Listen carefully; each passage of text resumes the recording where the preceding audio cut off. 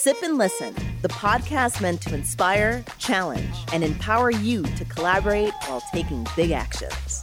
With your co-hosts, wellness team Chris and Lisa Lupo, recruiting genius Jennifer Rojas, credit master Valerie James, the recovery expert Dave Cook, and lover of all things marketing, Elisa Lane.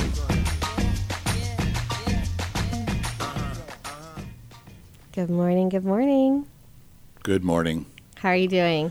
I'm here. Thank you. Came sliding in right at 9. That counts. I guess so. Thanks. Yeah. It's not my style, but we'll make it work. Has it been one of those mornings? Yes, it has. Thanks. All right. How about you? No, mine actually was okay. I had a very specific timing. I had to get my daughter to school and get on the road by a certain time and get here, and so it was okay. This is my third meeting of the day.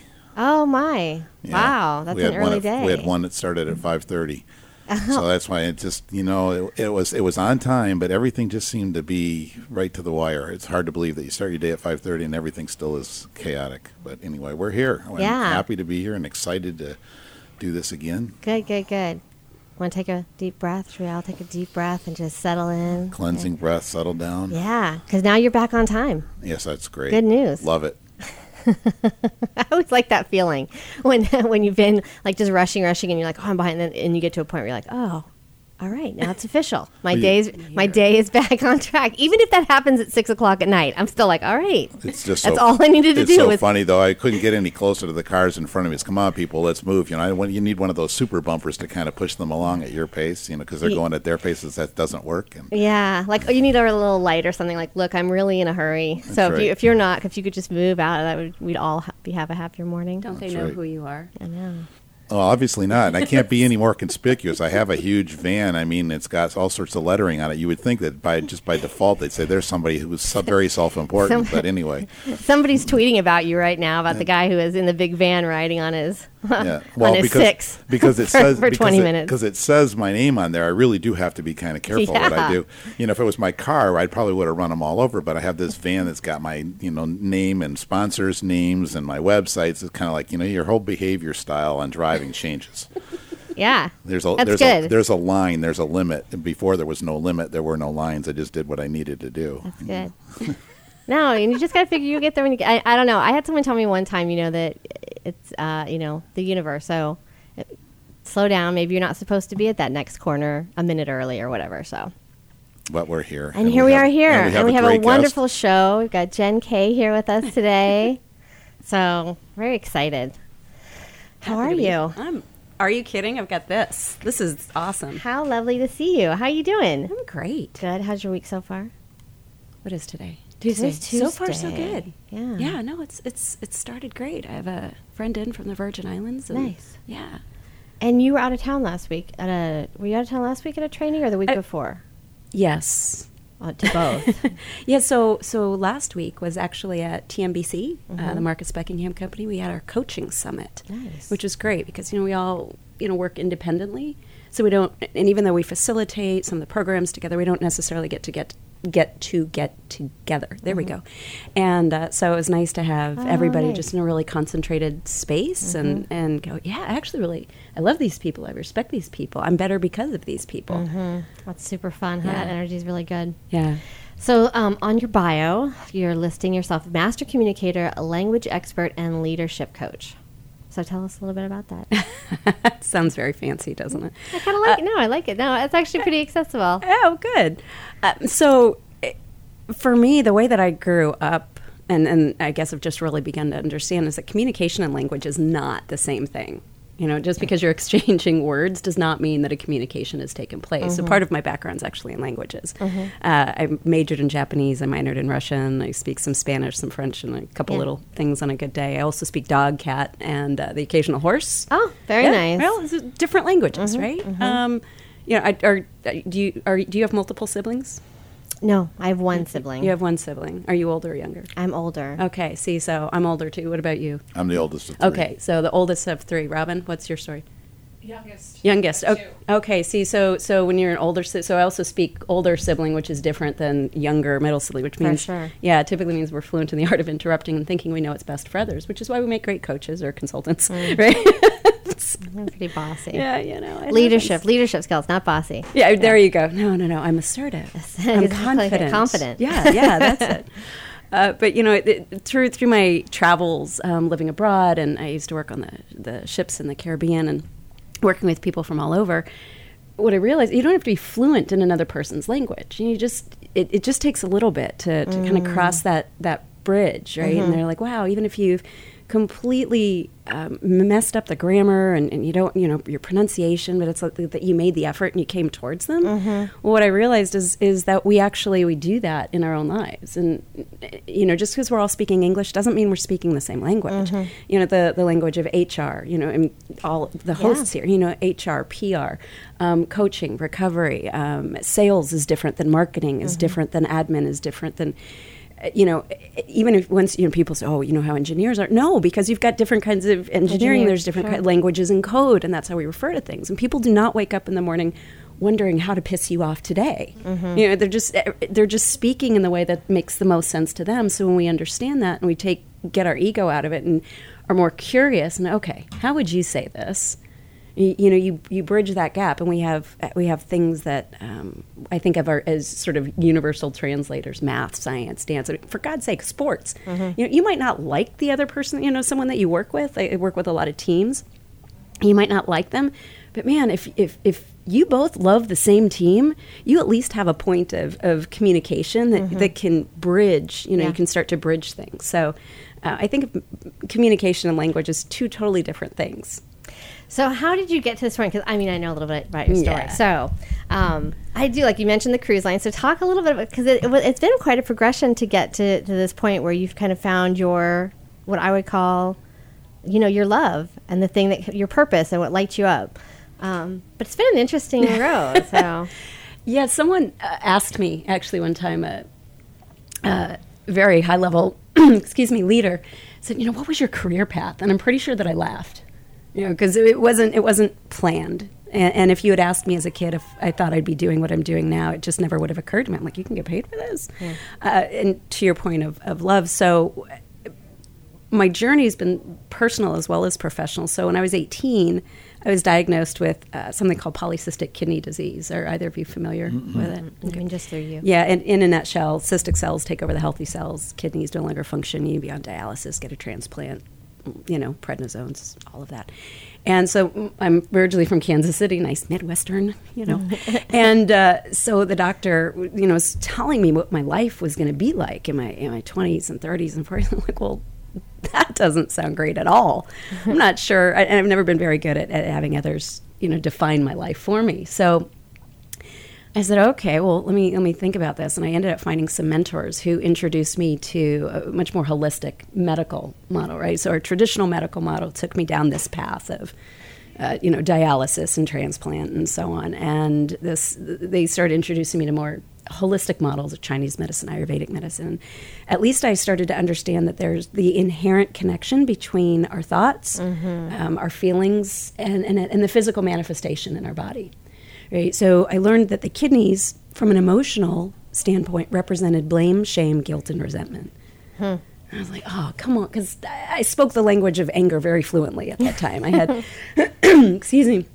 a lot of things happening in my life. And I was like, wow, okay, so these mentors helped me do some really deep work and understand what that was about. And so I went back to my doctor, I don't know, a year or two later, and I said, do you think we can change what we might even be genetically predisposed towards, not just by living a healthy lifestyle, which I think is extremely important, but by changing the way that we think and how we frame our words around it, right? Because it's a fine line. So, a picture speaks 1,000 words, but words are really powerful. And so I asked him if he thought that we could do this, and he was like, Jen, I don't believe in that kind of thinking. I was like, oh, okay, well. He said, but I do believe one thing. He said, I believe if anybody can do it, you can. And that may have been like the single greatest gift that anybody gave me. I mean, talk about a pivotal moment in my life, because at that moment I said, awesome, thank you. Yeah. I'm done. I am not going to choose that path.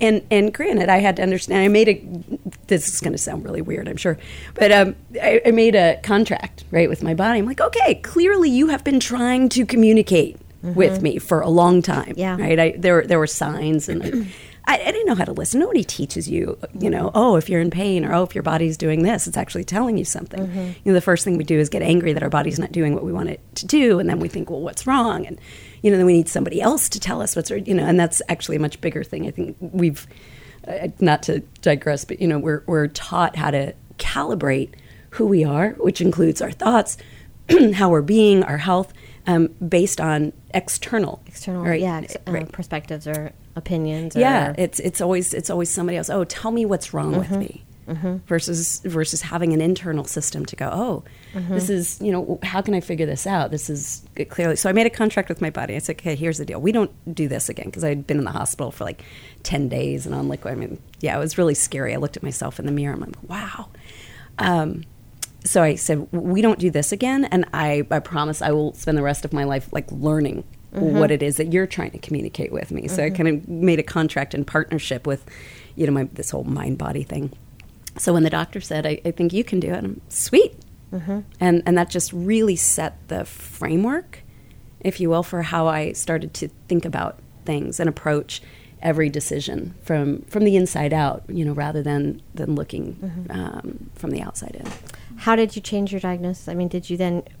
So how did it end? Because I don't think you went through dialysis or no, transplant. I didn't. So you can still see when you do an ultrasound, you can see the scar where the original infection was. But my kidney, there's been no other progression in all of my follow-ups. My body just went okay, and without going through like the whole process of deep transformational, shifting and. Well, I'm kind of curious about that though, because I mean, I think because we are, for whatever reason, it does sometimes seem easier to go toward an external versus internal. Sure. How was that that transition, that transformation for you? Was it? Did you find yourself going through times where you would revert back and, rather than listening, try to suppress it, or did it come pretty seamlessly as you were like, no, this makes sense, I feel good, so it was really easy to continue? That's a cool question. So no suppression. Like I'm a big fan of, we're taught how to do everything with our emotions except actually feel them. We're taught how to distract ourselves, how, your dog dies. Oh, don't be sad, we'll get you a new one. Right? Well, we'll replace your emotions. Right. So things that we perceive as quote unquote negative, right? Every emotion serves a positive purpose. So instead of suppressing, it's like being more curious. Okay, what am I feeling? Why am I feeling it?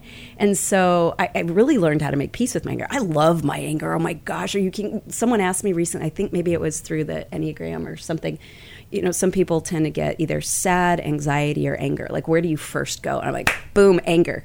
And she's like, you seem really excited about that. I'm like, yeah. I said, I love it because my anger is always it's coming up for me to recognize it, not to hold on to it, not to project it onto other people. It's mine, right? So what do I want to do with that? My mom used to say things to me. My mom was really my first teacher. And she would say things to me like, honey, the only person your anger is hurting is you. It's eating you up from the inside. Right? And I'm like, what do moms know, for God's sake? And, well, as it turns out, she knew quite a lot. But sound pretty profound to me. Right? Yeah. Right? So there's a difference between recognizing what you're feeling, what you're thinking, and holding on to it, right? Yeah. So holding on to anger, though, can be really validating. I mean, that's how I used to approach it. Oh, yeah? You want to tick me off? Yeah. Let's see what happens. See how long you can go without let's have at it. Yeah. Because I'm pissed. We can do this. Right? Right? I hear you. Totally. Yeah. And it was like, oh, that's just silly. It's like, no, give me a few minutes. And so it's funny because a few years back I was in a head-on collision.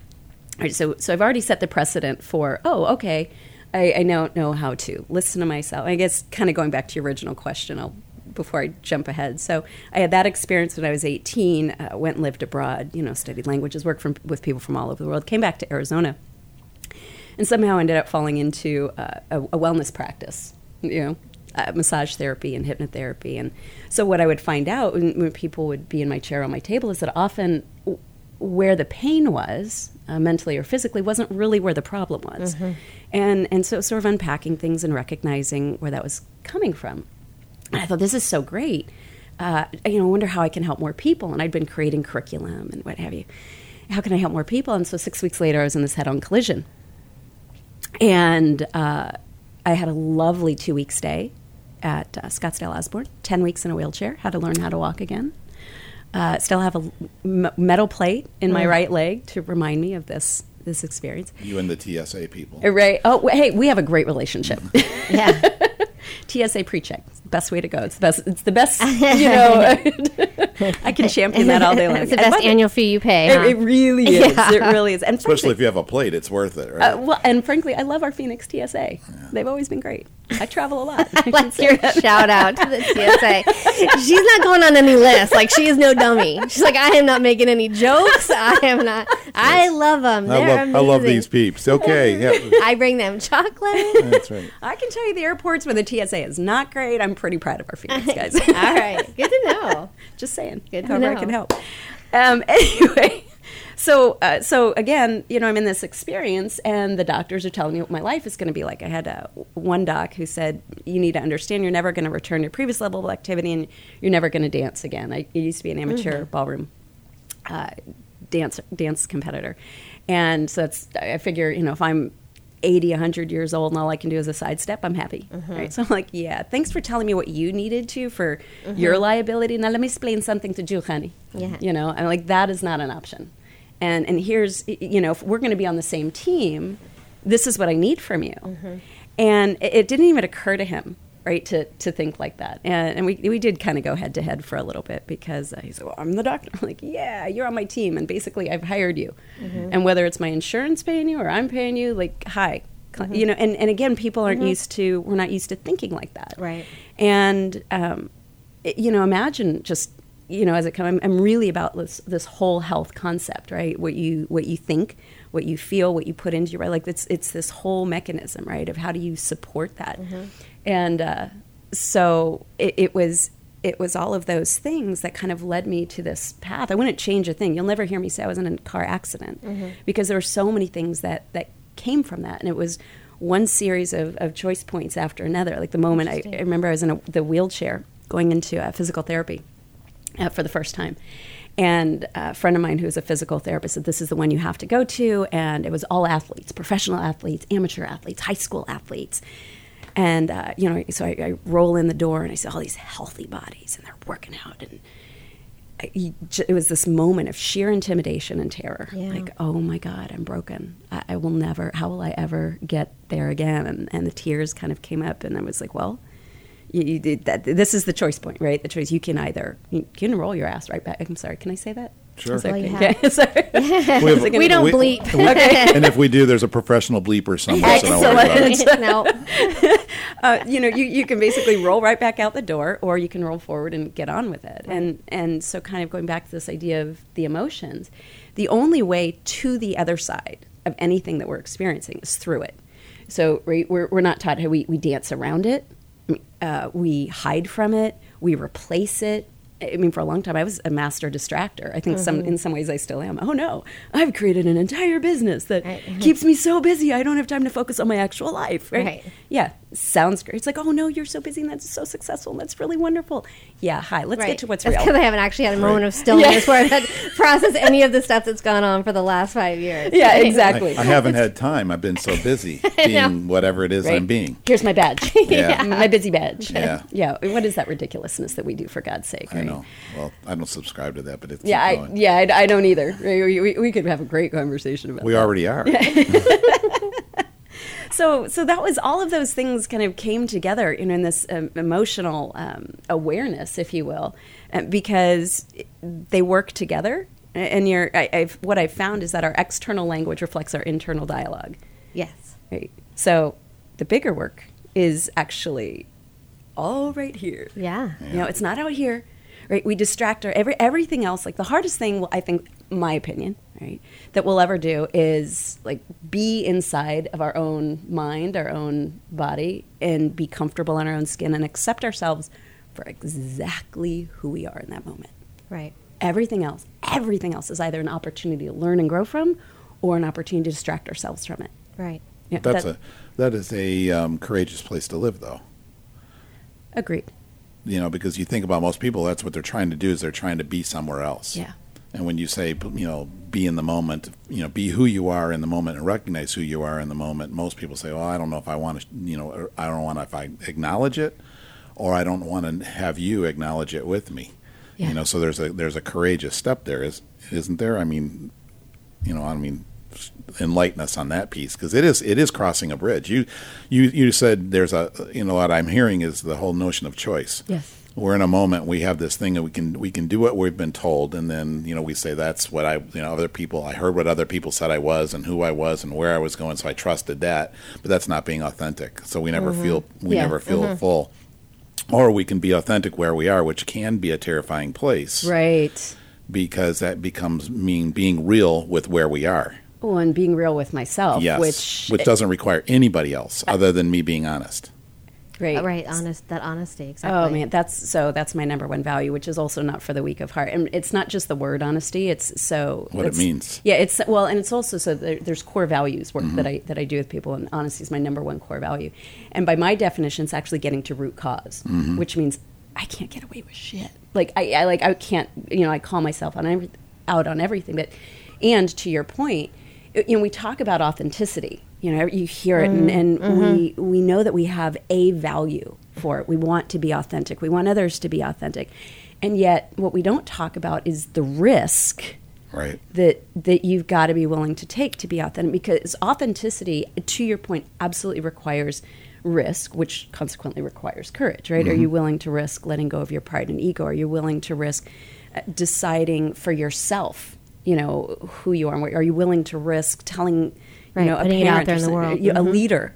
No, that's not. That's not. Doesn't align, or that doesn't align. That doesn't put me in my strengths. How would you possibly say thanks for this promotion and the opportunity, and that's not in alignment for me? Right. We do things because we're supposed to. So, to your point, it does take courage, which is, I guess, if I have a personal mission, it would be really helping people. And leaders step into the courage to be themselves, right? Because I do think it does require that. Well, somebody said this, for authenticity, and it's been something a saying that I really love is that authenticity is trusting you with me, which is required before you can trust me with you.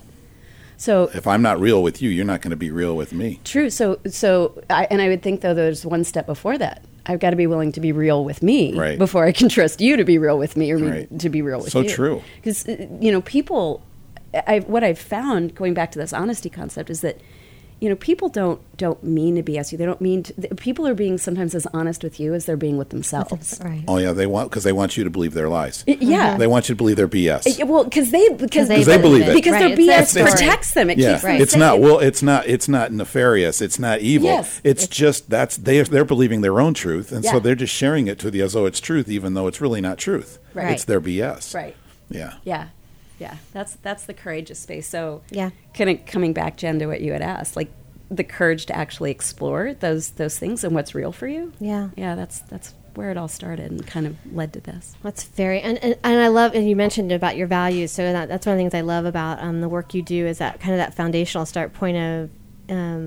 Because sometimes, going back to we tell the truth we think it is. Yeah. Part of it is because we don't have the skills to really define. Like we don't sit down mindfully and create those values or create that mission. And so that's one of the things I love about the work that you do is that that's where you start, like really getting to know you before you think about what is it you want to achieve, right? It's not about that yet. Yeah. Like it's not about that. It's what are you? Who are you? Oh yeah, I've spent so much time, and I'm sure you've had this experience coaching people. And they come and go, okay, here's what I want to do. Here's what I want to achieve. Here's our objectives and the outcomes. So there's always this external driver. And after so many years. So hard to believe. It's so hard to believe. Is that even possible? Was that it was the inside job that the reason they were making decisions based on what they thought was in alignment, except they weren't in alignment. They were buying their own story, right? They were so bought into their own plans BS. on that. Oh yeah, right. And then they couldn't figure out. They're like, I'm doing all the right things. Right. I'm at a level of success. I just can't figure. It's like this. It's like something's missing, and I just can't put my finger on it. And when I started doing this work, and I'm still like amazed by it. It's the most humbling place to be, to take people through their core values, because we don't, we think, oh, I know what my values are. Except most of us actually have what I think of as installed values. Right? You know the old saying, like, my parents always know which buttons to push. Yeah. Right? And of course, because they installed them. But then, you go to the world of work and you're like, how did that guy know how to push that button? Yeah. So we have installed values, right? If you're a good parent, you're instilling good values in your kid. Or we have projected or implied values based on, our school system, our faith. If you do all the right things, whether it's clean your room, get good grades, someone else outside will progress. You'll be loved. You'll be part of the tribe and part of the community. We have like aspirational values, of, oh, well, I have a value for this. So we aspire, whether it's wealth, whether it's, we say, oh, I have a value for integrity. Well, do you really? Because your actions don't necessarily align with that. Mm-hmm. So is it situational? Is it or aspirational? Or is it, again, part of your yes story? What's happening there? And so the core values work that we do is we I help people define them. We identify them first, and then we go, okay, so what does that mean for you? Let's take on. So my top 3 values are honesty, independence, and intimacy. And it's not just going back to the word. It's for me, part of honesty as root cause. Independence is fascinating because it's like you never, long before, by the way, I ever knew any of these were actually core values for me. My actions and behaviors are so indicative of that because our core values are those subconscious drivers, right, of our actions and behaviors. That when we're in alignment with them, everything runs smoothly and we feel good. When we're out of alignment with them, that's when we feel like we're BSing ourselves and that self-doubt creeps in and anxiety and overwhelm, and then we start judging ourselves or comparing ourselves, and it gets us into this tricky space. Right. So, yeah, And it's taken me a while to go, no, this really is the heart of, if you work with me, the best way I can help you is to flip it so that you're aligning yourself from the inside out. Because once you have that, then you have your own GPS system, your own calibration system, your own blueprint for making decisions, for setting boundaries and saying no. And I can help anybody say the right thing to the right person at the right time to get exactly what you want. The thing is, if you don't believe it, forget about it. It doesn't work because there's, not to, kind of get Fruit Loopy, and like words have a frequency, right? And our connection to them has its own calibration, right? Its own energy around it. So if you're not believing it, at some point, other people aren't going to believe you either. Right. Well, it's, when I'm coaching parents and stuff, we're talking about how they talk to their children. One of the things is that, they'd say, well, I love my kid. And I says, I don't care how you can use that word to your heart's content. How are your children experiencing your love for them? Because there's a difference between saying you love them and living you love them. Yeah. And, so that's one of the things you're saying. The other thing that I really liked what you talked about was, because when you're sitting down with somebody and you're coaching, you've had this, I know because I can tell by the way you communicate with people, the words that they choose and the words that they use, how those do fall in or out of alignment with what they say their values are. Oh, yeah. So they say, here it is, so let's talk about it some more. And then you hear these words that are in disconnection or lack of integrity or whatever you want to call lack of alignment to those. It's like, oh, yeah. So then you play those words back. So you're saying, no, well, that's the word you use. So why'd you use that word? Yeah. And those things, for me, those like jump out. There's words that just blast out. And that's really, I say people, the words that they choose in the, communication is like 7% the words. But some words have a lot of power. Oh, words, many words have power. You're right, that 7%, it's like it might be the smallest percent, but man, is it so meaningful. Much authority. Oh, so much authority. I mean, so if you're just sitting there and you close your eyes and you think, okay, I have to fill in the blank, right? That makes you feel one way. That's right. And then if you sit and go, wow, I get to, does that make you feel different? And it does.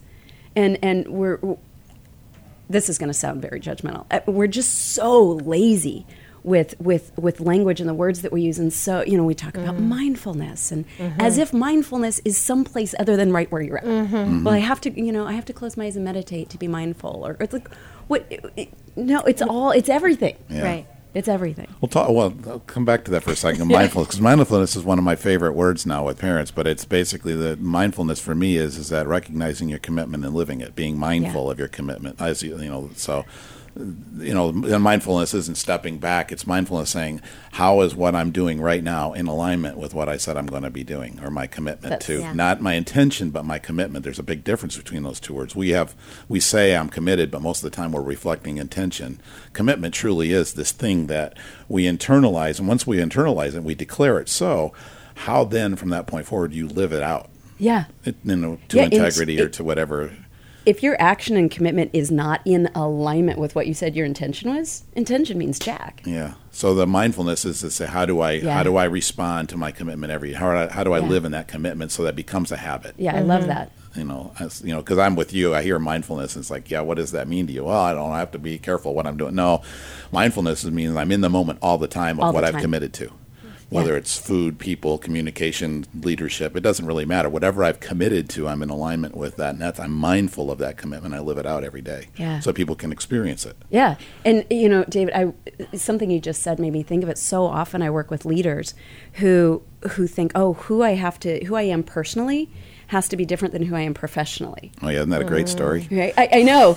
Yeah, right? Good luck with that. Exactly, which goes back to the struggle. And there's a particular program that I facilitate in Dallas, and I feel so grateful. I get in there and I've got senior managers, and this is part of it. It's all strengths based leadership, where you get to identify not just what you're good at, right?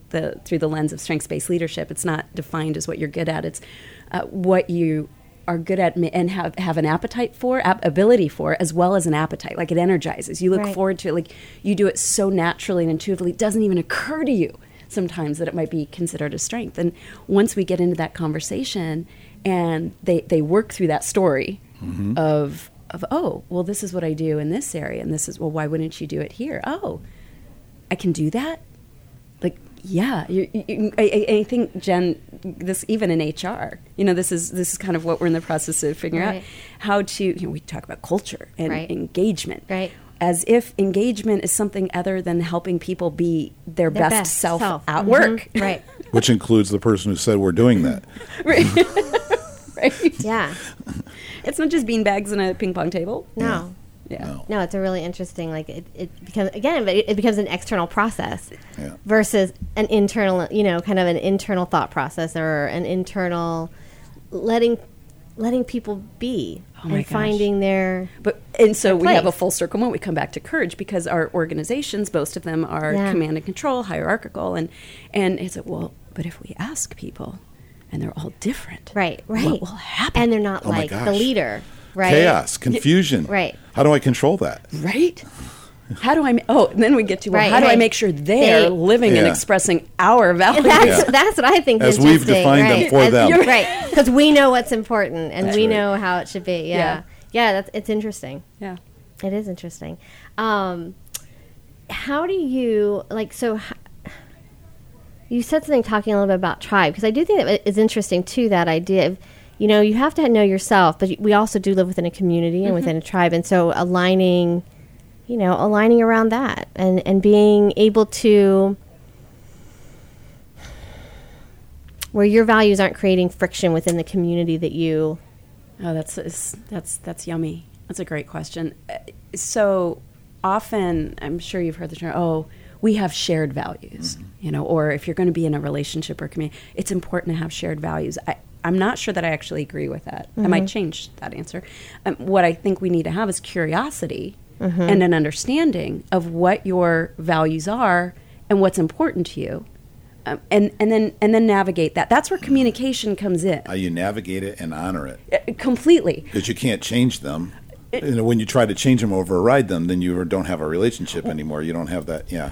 No. It's people are love your word, navigate. That's the right word. I shouldn't say right. Sorry, but that's the most powerful word in that situation. There's one of those words. It is. It's when you think about it, it's like, I have to this versus I need to learn how to navigate, and that's really what I think. I mean, not to get into a macro conversation, and imagine for a moment if our judiciary, remembered, we have to navigate this. Wise words from a Lyft driver It was about 5:30 a.m. Dark 30 in Detroit. Antoine, My favorite city. oh my gosh, I had a blast in That's where I'm Detroit. from, so it's Are you? okay. Yeah, Okay. You need to say something nice about Detroit. Thank you. No, I've got the photos to prove it. I'm not sure that sounds right on the air, but Yeah. They're nice. What photos. goes on in Detroit? Yeah, no, stays it's a in different Detroit. city. Yeah, Never yeah. mind. hashtag Detroit is the new black, right? That's right. So we were just having this really rich conversation, and he said, because he's telling me about his 3 boys and how he's raising them and wants them to understand diversity, and they're going to meet other kids that come from different backgrounds and have different beliefs. And he said something that I've really taken in heart, is that we might not agree, and we need to learn how to come to an agreement. Right? We don't have to agree. I think that's the big miss. Like, we don't have to agree. We just have to learn how to understand and navigate. Okay, here's how I'm feeling, and it's like, wow, this is what came up for me. But we have this idea that, I can convince you, right? That going back to what you said, which is so important. I can change them. Like, no, you can't. Right. How much energy do we spend trying to change other people and convince them Getting that to we're believe that they're wrong or incorrect or misguided. Yeah, that doesn't happen. It doesn't happen. And it forces me to defend it as opposed to allowing me to explore it. Oh yeah, when you think about it, you push someone, what happens? I defend it. You're fight either back. going to push back, you're going to fall back or push back. There's no understanding. It goes back to the thing we said earlier about we're in for the fight. Certain people say, okay, you want to fight that? I'll fight you. Yeah. Go, let's go. Yeah. Right. Yeah. Because I'll defend my right to be wrong just as much as I challenge you to defend Yeah. your right to be wrong. And then next yeah. thing you know, we have an argument. We don't have any common ground. We just And we're not even. And the thing is, then it becomes about the argument, not the common ground. Yeah. Right. That's the work I often do with teams. It's like, let's go back to what we're trying to accomplish. Right. And sports is such a great example. Right. It's like clearly everyone's got egos, but everyone's trying to move the ball forward down the line of play. You know what the bigger objective is.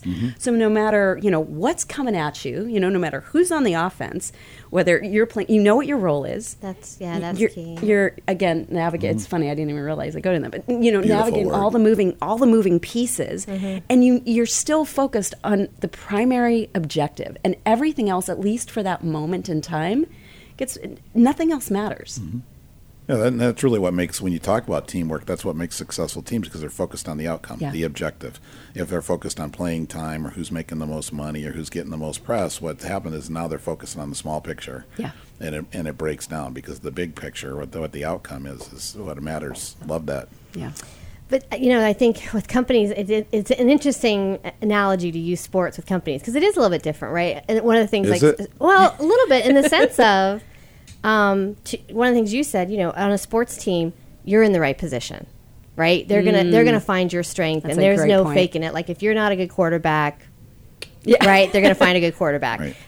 or if Or if you're not a quarterback, they put you in a different position. because they realize you're a great running back, Right. or They still keep you on the team. Right. They don't let you go. But so it's that idea of kind of people have to be in the right seats. They are incented for performance in a way that's very clear. So high performers are paid, at a higher value, and whether that's, again, football players. But so it is kind of interesting, because I'm in a corporate world, we don't necessarily look at it that way. We don't necessarily spend the time defining people's roles, making sure that they're in the right seats. And I think that's where we end up with some of those grumblings, is because as a whole, they're not always taking the time. And kind of going back to you talking about being lazy, it's hard. It's hard to actively manage something. And so really staying in that, and I think for people in general, taking the time to listen and understand. And we just don't like doing that. No. We kind of like telling people, like, we'll do it for a little bit, but if you don't get it, we're going to revert right back to... Because it takes too much time to go through that process, when people don't realize how much time we spend not going through the process. Right, exactly. That's and how little value there is in that, in the not staying with it. But it's short and term. how much more but it's value short there term is. thinking. Yeah. Back to small picture, big picture. Right. That's why I probably sit here. I'll have to admit I am a corporate cynic, because I hear the justification why corporations struggle.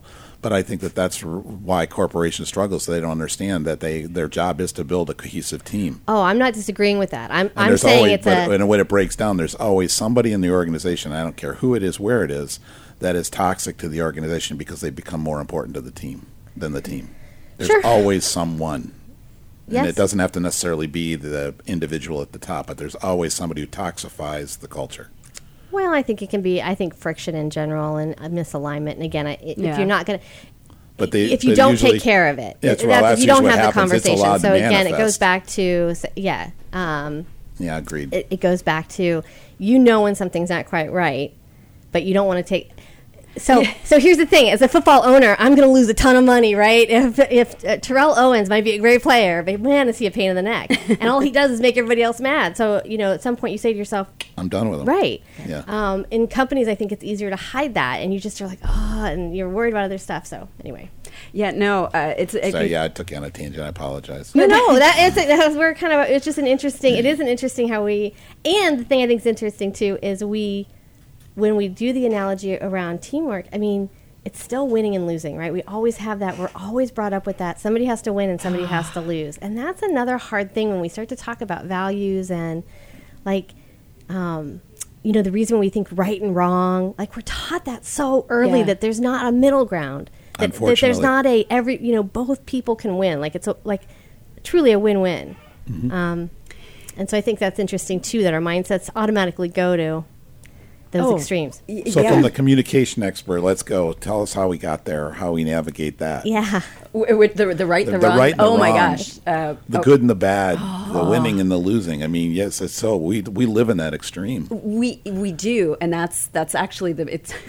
Thanks for that. You have no idea, Dave. The segue you just choice point is this framework. Actually, after doing this for so long and recognizing that we've got this play, we're taught that there's right and wrong, good and bad, positive and negative, winning, losing, all of that stuff, right? And so it fits in these categories. And then, of course, if you're on the side of negative or losing, you're supposed to be on this other side. So you're constantly feeling like that tennis ball, being hit back and forth of I'm supposed to be this way all the time. Which, oh my God, if we were that way all the time, forget about it. How would you ever know the difference? It's not what we're designed for.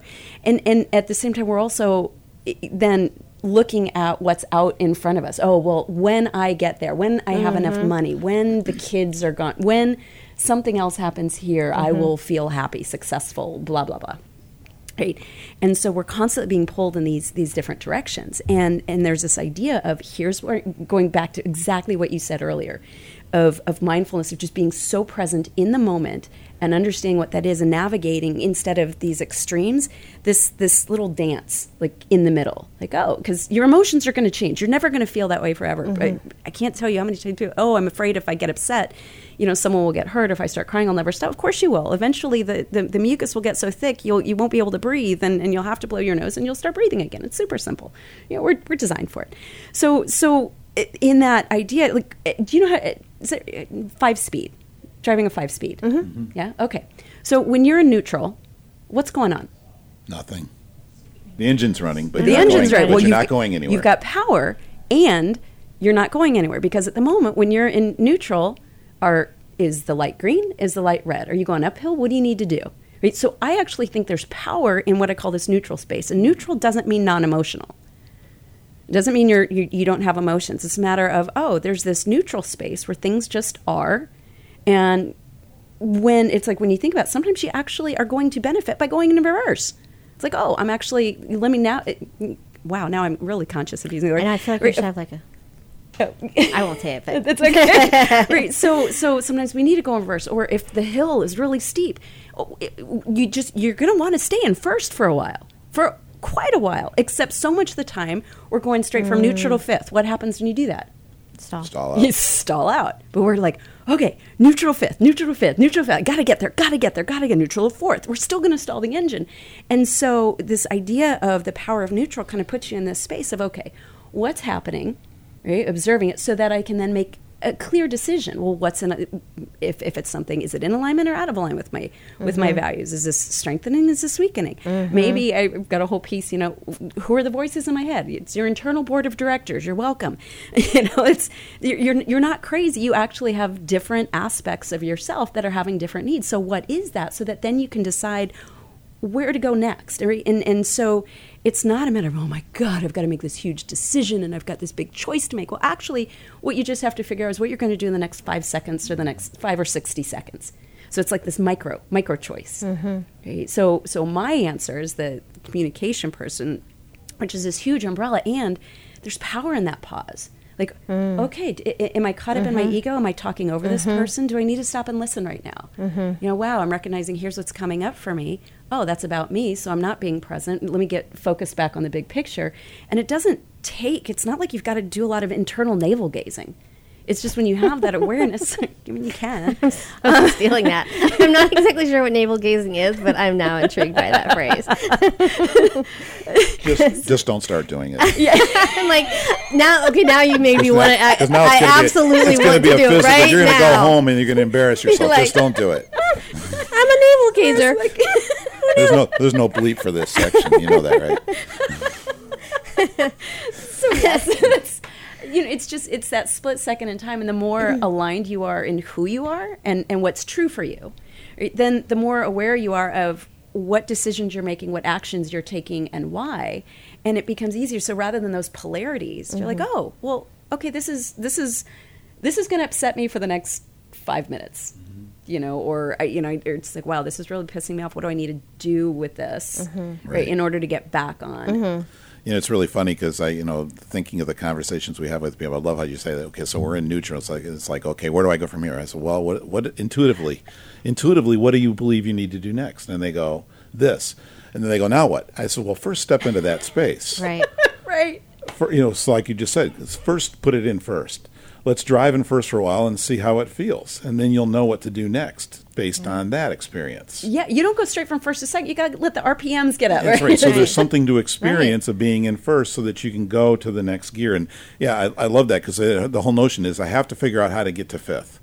You know, I can't start until I know how to get. Well, I have to know that I can get to fifth before I start. So, no. All you need to do is get to first. The next step. Yeah, that's beautiful. Because the road's going to change. Yeah, you don't know what's going to happen next anyway. Or something's going to come out in front of you. Or something's going to come out in front of you, and you're going to. It's a great analogy. That really is where we're at. It's a beautiful analogy because it's like you're in this space. And what's next? This. Good. Do that. Yeah. Then what? Yeah. Well, let's get there first. So I have to share this with you. So yesterday, a friend and client of mine who's just brilliant in the work that she does here in the community, and she had a 5-minute presentation on Wednesday. She was asked to do this presentation, so she called and she said, "Hey, I'd really like your input, on what to do." So as we're talking, she's sharing us, and we've done her. I just did her core values with her. So what I know is that inside one of her working definitions is that she's like this big picture thinker. Like things need to be big for her. Like she can navigate, corporate sponsorship, government needs, community needs, like all of these things, and actually understand what needs to happen and how people need to work together for the greater good. She's brilliant at this. So she starts on this path and what have you. I'm going, okay, wait a minute. What? And then she's talking about, how does this work and how does this work? And maybe I should do this. I'm going, okay, is this about the 5-minute presentation? And she, well, no. I said, okay, so how about we come back to, let's focus on what you want to say. And she was so concerned about the impact and the difference that she wants to make in the world. I said, how about we start with the difference that you can make by sharing something really valuable in 5 minutes and how you're going to touch those lives. And that'll be step 1, right? And step 2 will be save the world. You can do that tomorrow. Right? It was again, this distraction of, that it was almost like the 5 minutes isn't fifth gear enough for me. Right? It's not. How do I make it bigger now? Yeah. Right. How do I make it bigger and still make an impact? It's like, why would we think that we couldn't make such a huge impact in just that amount of time? Right. Yeah. Well, it goes back to some of the things you were talking about earlier. At least to me, what I heard is it's being comfortable in the moment. Yeah. And, just allowing that to be enough. We're saying that I have to be bigger, faster, smarter, stronger, whatever it is, more successful. I'm always on the move, but there's a point that says where you are now is enough and see where that leads you first. And so being in the moment is real powerful. Yeah. It's the most powerful thing that we can do. Right.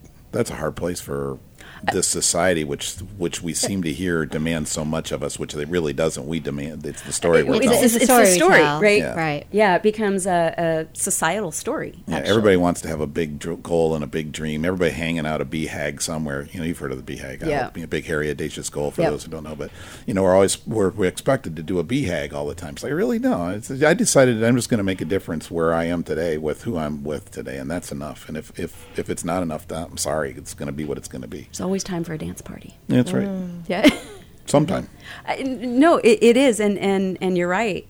That's the hardest thing, and we're not really taught that, right? So we become adults, and we get to the point where that's what we end up seeking and looking for, and that moment, being in the moment, is a magical place. I mean, that's actually where life occurs, right? And so talk about strengths. So often we don't even think of certain things as strengths, and it never even occurs. I do custom playlists for all of my facilitations, because why wouldn't you do that? And, I think about who the client is, what our topic is, who's going to be in the room, what level, and so I have a lot of fun doing that. And it never fails. I can walk into an oil and gas company, mostly, engineers and male, and after if they walk into my class, or maybe they've had it before, like, oh, Jen's teaching, well, at least I know I'm going to learn something, and there's going to be good tunes. And it never even occurred to me. I have some other facilitators who are like, oh my God, I get so exhausted. It's so overwhelming to think about a playlist. And that's in that moment, one of the reasons I do that, it's actually very strategic, aside from the fact that I like it and it makes me happy. It's very strategic because no matter where they're coming from, no matter what their gender, their generation, their culture, music is that neutral translator. And so regardless of what might be happening for them in the world of work or around the topic, playing that music brings them to the present moment. They might not realize it, which is okay. And it brings them just right there. And then in that moment, then they're able to open up and see things from a different perspective. So, as we play ourselves off here, what's your go-to song? Do you have one song that always ends up in your playlist? Or at least one now. Maybe they change. Yes, they do change. I actually just heard a really cool Ed Sheeran cover of Christina Aguilera's. I had to even look it up, what that was. One of my go-tos right now when I need a little extra pick-me-up is Pitbull's Bad Man. Okay. Yeah. Good to know. We'll throw that up with the link for the show.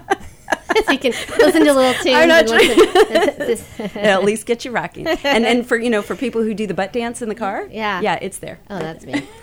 Well, Jen, thank you so much. How can we find you? I mean, we will put everything up on the website, but how can someone find you? Thank you. Yeah, I'm going through a rebrand right now. Okay. You can still find me at jenk.com. Okay. And on LinkedIn. And it's JENN. JENN. KEYE. KAYE. I'm sorry, KAYE. I knew that. There's Gen X, Gen Y, and Gen K. I love it. Okay. You're welcome. We started with the pun that no one heard. Robin did the pun about generating a lot of energy. And now we're ending with Gen K. And we did. It was great. Thank you, Jen. Thank you for having me. Thank you. All right, everyone. Have a great week.